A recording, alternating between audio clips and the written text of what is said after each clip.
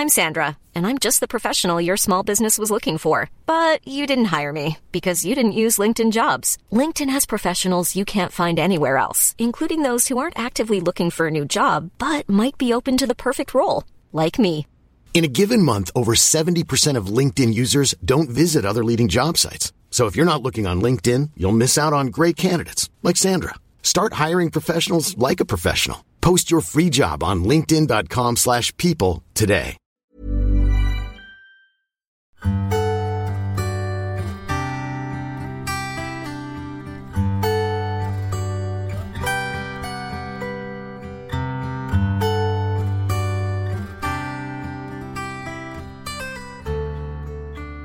This week marks the launch of a new exhibition coming up at the Crawford Art Gallery. And this week's Work of the Week features a portrait that has stood the test of time and taken its rightful place in the annals of world history. Michael Waldron, assistant curator at the Crawford, tells us more about this week's portrait by John Lavery and the life of an amazing Cork woman who was its subject.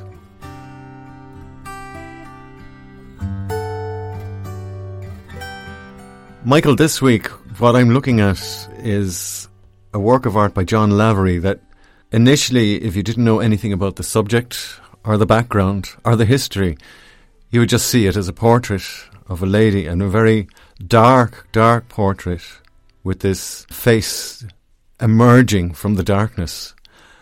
Of course, as soon as you see the title, you understand why and who.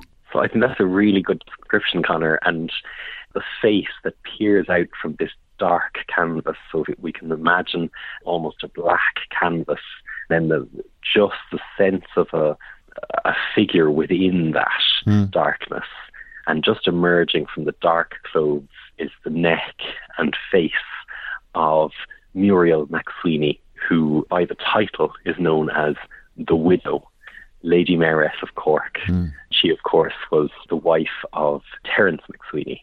A ton of history is already wrapped up in this. Of course, we're celebrating a decade of centenaries, and this is part of it, and this is the Crawford's contribution. It's part of an exhibition called Citizen Nowhere, Citizen Somewhere, The Imagined Nation. We'll be following that through over the next couple of weeks as well. But the widow, Mrs. Terence MacSweeney, Lady Mayoress of Cork, 1920, by John Lavery. As you write this week, it's a remarkably stark portrait.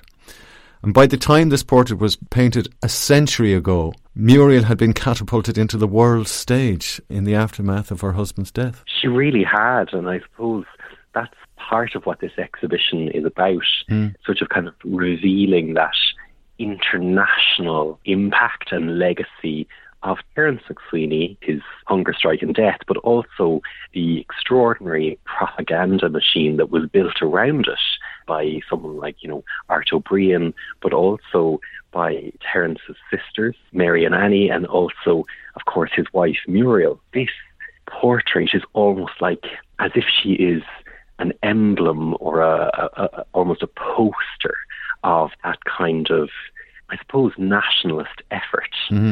The knowledge that there will be loss and the endurance of those losses for something more.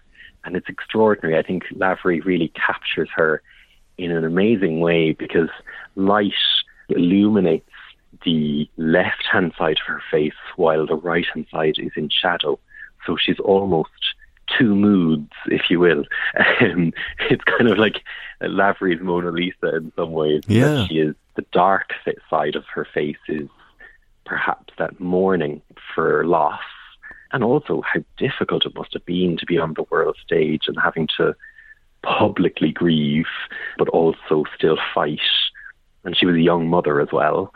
Yes. And then on the other side of her face, there's kind of hope, maybe, and looking to the future. When you look in, you see very, very wide eyes, very open, peering straight into you, right into your soul almost. And a smile, because the lips they're not smiling, but they are naturally formed to go upwards, if you know what I mean. She was, I suppose, born to smile, but she had nothing to smile about in this painting. That's a really good reading of it. And I mean, she's extraordinarily beautiful and political and really engaged. But here, she's like 29 years old. She's a widow, young mother, and a lot of what maybe she was banking on was coming undone, and yet she had many years ahead of her. Yeah. So I think Lavery kind of captures that kind of sort of hinge moment for this really remarkable, complex woman. And if you just think about it, only 5 years prior to this would she have met Terence in the home of Alois Fleischmann. Yeah, so in 1915, Muriel was at the home of Alois and Tilly Fleischmann. Terence McSweeney was also there.